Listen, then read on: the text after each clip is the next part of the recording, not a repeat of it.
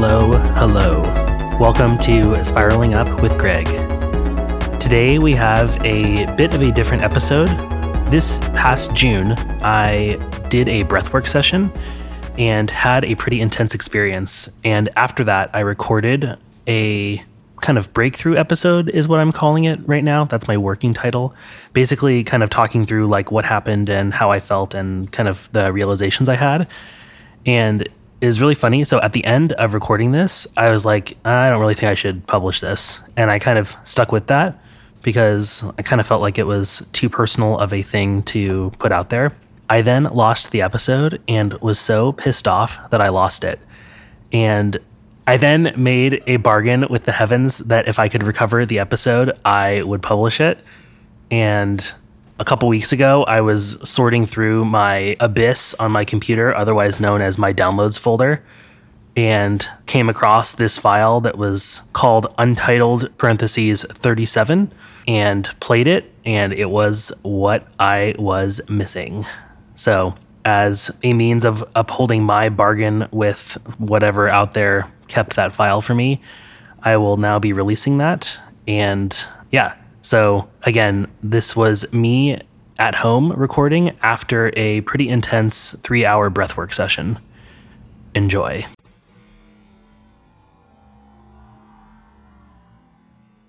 Tonight was a pretty intense night, and I want to record my thoughts and feelings now while the feeling is fresh. I went to a breathwork experience today.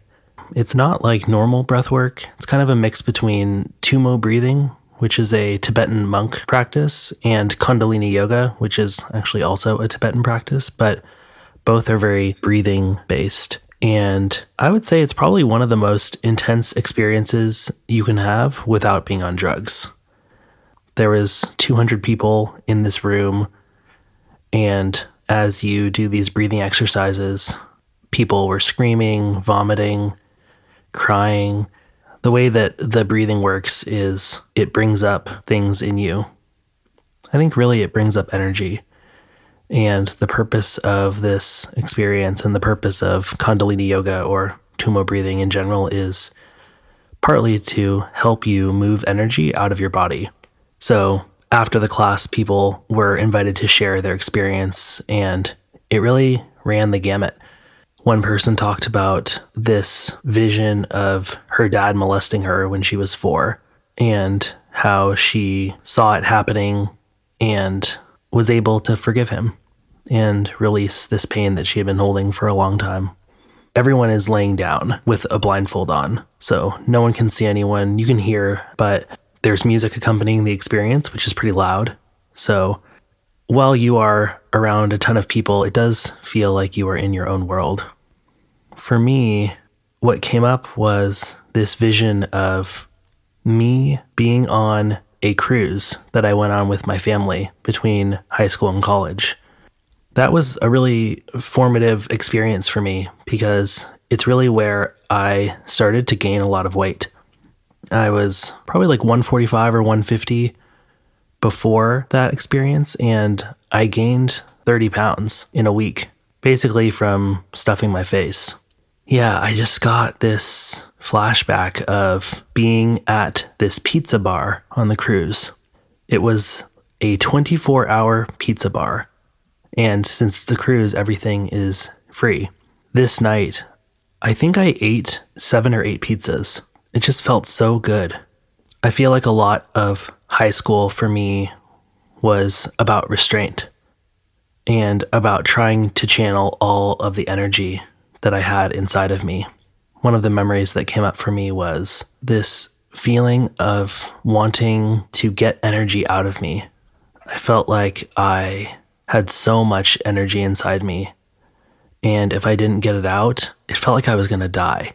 Yeah, a lot of my high school was trying to find ways to get out this energy. At first, I turned to fighting. My freshman and sophomore year, I would get in a lot of fights, but it wasn't angry. I never fought out of anger or out of the desire to hurt. It was this feeling that when I was in a fight, it was the only time when I was just thinking about that one thing. I didn't have 1,000 different ideas floating through my head. It was such a state of calm. However, fighting is dangerous, and I ended up getting pretty hurt one time, and so kind of decided that I probably should not fight as much as I do, and so I stopped fighting. Well, I think it was good from a safety perspective. It did leave me with this void. It was almost like once I discovered fighting and discovered the peace and serenity that I could have with it, my body was given the green light to release more energy. I found myself without my tool to offload energy, but with much more energy inside of me. I then turned to music, going to concerts and moshing, playing guitar, playing drums. It was a really great way to offload energy. It was not as effective, but it did work to some extent. I remember when I first discovered this, I was playing guitar for hours every day. There's probably like a good 3 or 4 month period when I was really obsessed with it in the beginning, where I didn't really do any homework. All I would do was play guitar. It was great, but it definitely wasn't enough because playing guitar stoked my creativity, which is its own kind of energy. Once again, I was a little lost for how to regulate. I then found sex, and that was pretty great. I ended up losing my virginity when I was 15. While the experience of my first time was somewhat uneventful, I imagine it's probably not great for most people, but I feel like for me it was probably especially uneventful. But it was very nice, all 10 seconds of it. I remember thinking that I had found what I was looking for. Unfortunately, I only had sex once, and then I quickly after that broke up with my girlfriend, or I should say, my girlfriend broke up with me. And I ended up dating this other girl for a while. Yeah, I dated her my senior year of high school and part of college. But unfortunately, she did not want to have sex. So I was still in a bit of a pickle. When I was doing this breath work, I remembered how I was feeling when I was on that cruise. I remember feeling so fed up with showing restraint. I was so tired of not being in control of my body. It was such a struggle to manage the energy inside me. And for whatever reason, working out was not helpful. It kind of just made it worse.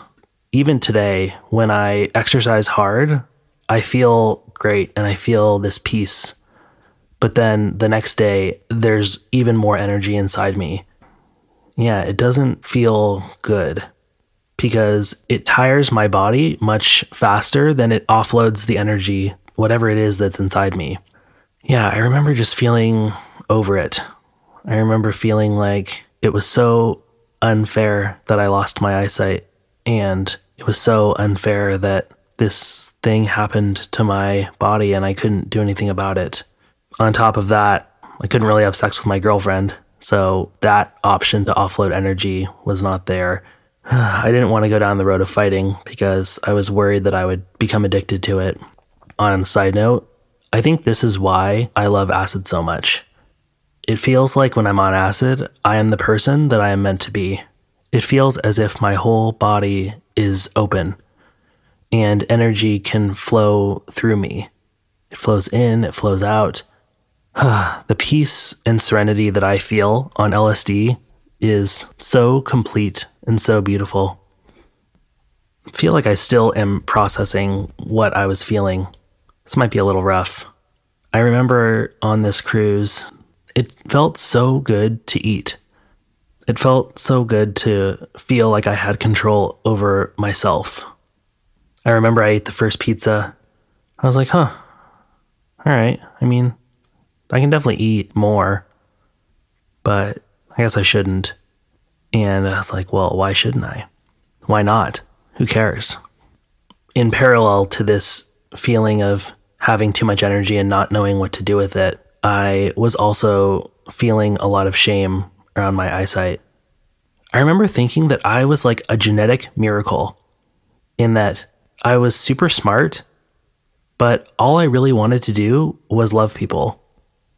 All I really wanted to do was help people and make their lives better Partly in hindsight because I couldn't do that to myself, and it felt like maybe if I could help others, then it wouldn't hurt so much that I couldn't make myself see again. It was during this time that I started to think pretty strongly that God does not exist. I remember the week after I lost my eyesight when I was 6, I was at church and I was crying. I just didn't know what to do. I just felt so at a loss for how to move forward or how to handle things. And this adult approached me and he asked me why I was crying. And I told him it wasn't fair. I told him that I didn't know what I was going to do. And he looks at me and he says, well, you should ask yourself what you did to make God feel the need to punish you like this. That stuck with me for a long time. It wasn't until I did ayahuasca that I really relived that scene and came to terms with it and forgave him. I can only imagine what was happening in his life to say that to a 6-year-old. It made me feel like it was my fault. It made me feel like maybe I did do something wrong. A couple months before that, I had gotten in trouble for cheating on a test. Not that I really needed to cheat to get a good grade, but I was just really bored. Yeah, I remember thinking that, oh man, maybe it's because I cheated. Maybe that's kind of the punishment. But it kind of sucks to lose your eyesight for cheating because I feel like a lot of people cheat and they can all see. So what is the deal there? In hindsight, I find it kind of funny that I thought I might have lost my eyesight because I cheated and I ended up being polyamorous. I remember being on that cruise and just feeling really down and feeling like I feel like I have so much to give the world and I have so much to offer. And all my energy is spent just trying to navigate the world. I could be using my intelligence to understand physics or understand computers, to understand people, but instead my mental hard drive space was taken up with memorizing people's voices so that I could recognize them. Memorizing how people walked so I could hear their footsteps and know who they are. Remembering how to cross the street, to look at traffic patterns, to know that when these cars are going, that means I can walk. When I would go into a restaurant, most people would be relaxed, but I would be intensely listening, hoping that I could hear people ordering so that I could get a sense of what's on the menu. Yeah. So I ordered the second pizza, partly because I wanted to feel like I was in control over my body, and partly because of the shame I felt around not being able to see, just feeling like such a waste of life. Food is my comfort. When I'm feeling sad because I can't drive, because I'll never be able to look at the art in my house the same way others do.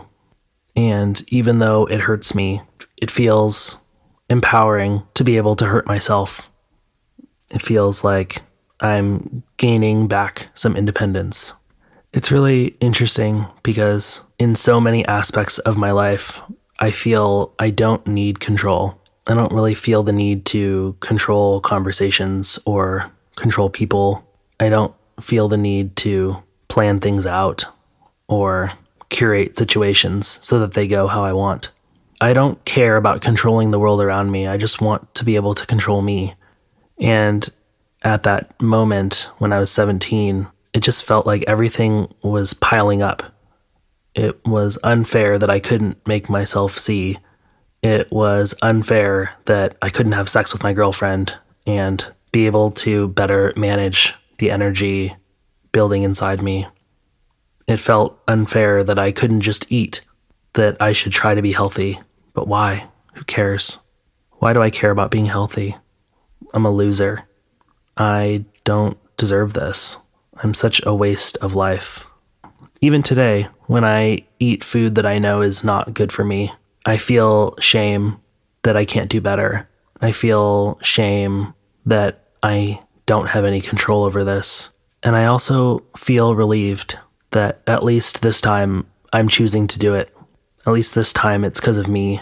It's not because of factors I can't control. It's a shame how good self-sabotage feels. It has its downsides for sure, but for that split second when you're making the decision, it feels so nice to know that you can do whatever you want. And living life as a blind person, there are so many things that are out of my control and that I can't do no matter how hard I try. And so it feels good to eat. What was different today is that when I think about that time, I generally try to distract myself soon after. I don't like thinking about that trip. I don't like thinking about how that was the start of me becoming obese and unhealthy and ugly. But today I was sitting with the 17-year-old me, watching him eat, watching him go back time after time. Cheese, pizza, pepperoni, combination, Hawaiian, do another pepperoni, and then end with 2 cheeses. Just 'cause. In that moment, I think I dissociated. I think I didn't even know what was happening or what I was doing. Yeah, it just felt like the pain was gone. Thinking about how uncomfortable it was to feel like a lightning bolt was living inside me, and I didn't know how to get rid of it. But today I sat with that kid, and I just felt so much love for him. I felt so much compassion and empathy. I hadn't really eaten anything today, so when I started this breathwork session, I was starving. And as this scene played out, and as my love for my past self grew, my hunger slowly went away. And even right now, it's 1 a.m, and I'm not hungry. It's very odd. Makes me wonder how much of my hunger is emotional. How much of my hunger is my subconscious or one of my parts wanting that hit of control, that injection in the arm to remind me that it's going to be okay. No matter how dark life gets, there will always be things I can do because I want them. I've been thinking about this lately because I had this idea a couple months ago that I could train myself to enjoy being hungry. I think actually what I was doing was changing the relationship with hunger. And by doing that, being hungry didn't have the same effect. I didn't feel this panic. Usually when I feel hungry, I feel panicked. I'm being reminded that so many physical things with me are out of my control. And so to be able to not feel that becomes my highest priority. At this point, I think that a lot of the hunger that I've felt in my life has been emotional, not physical. It's my body's signal to feel better, to distract, to numb. It feels like this was a breakthrough. I remember just feeling so much love for myself. I was such a lost child, trying so many different things to gain some semblance of agency over myself. It's interesting. I think about the conversation I had with Jeffrey where he told me that he really respects the amount of willpower I have and how hard it was for me to hear that. Because it felt like he doesn't know the truth. He doesn't know how much I struggle. He doesn't know how poorly I treat my body because I don't have enough willpower. Now, I feel like I've been able to convert this shame into love.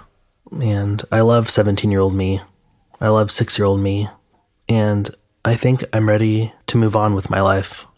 Even though I've been making slow and steady progress on losing weight and being healthier, it feels like I'm ready to start fighting a physical battle, not an emotional battle. Today was big. So, future Greg, as you listen to this, you should know that I do feel a little bit hungry, but it's okay. I don't need to feel like I'm in control.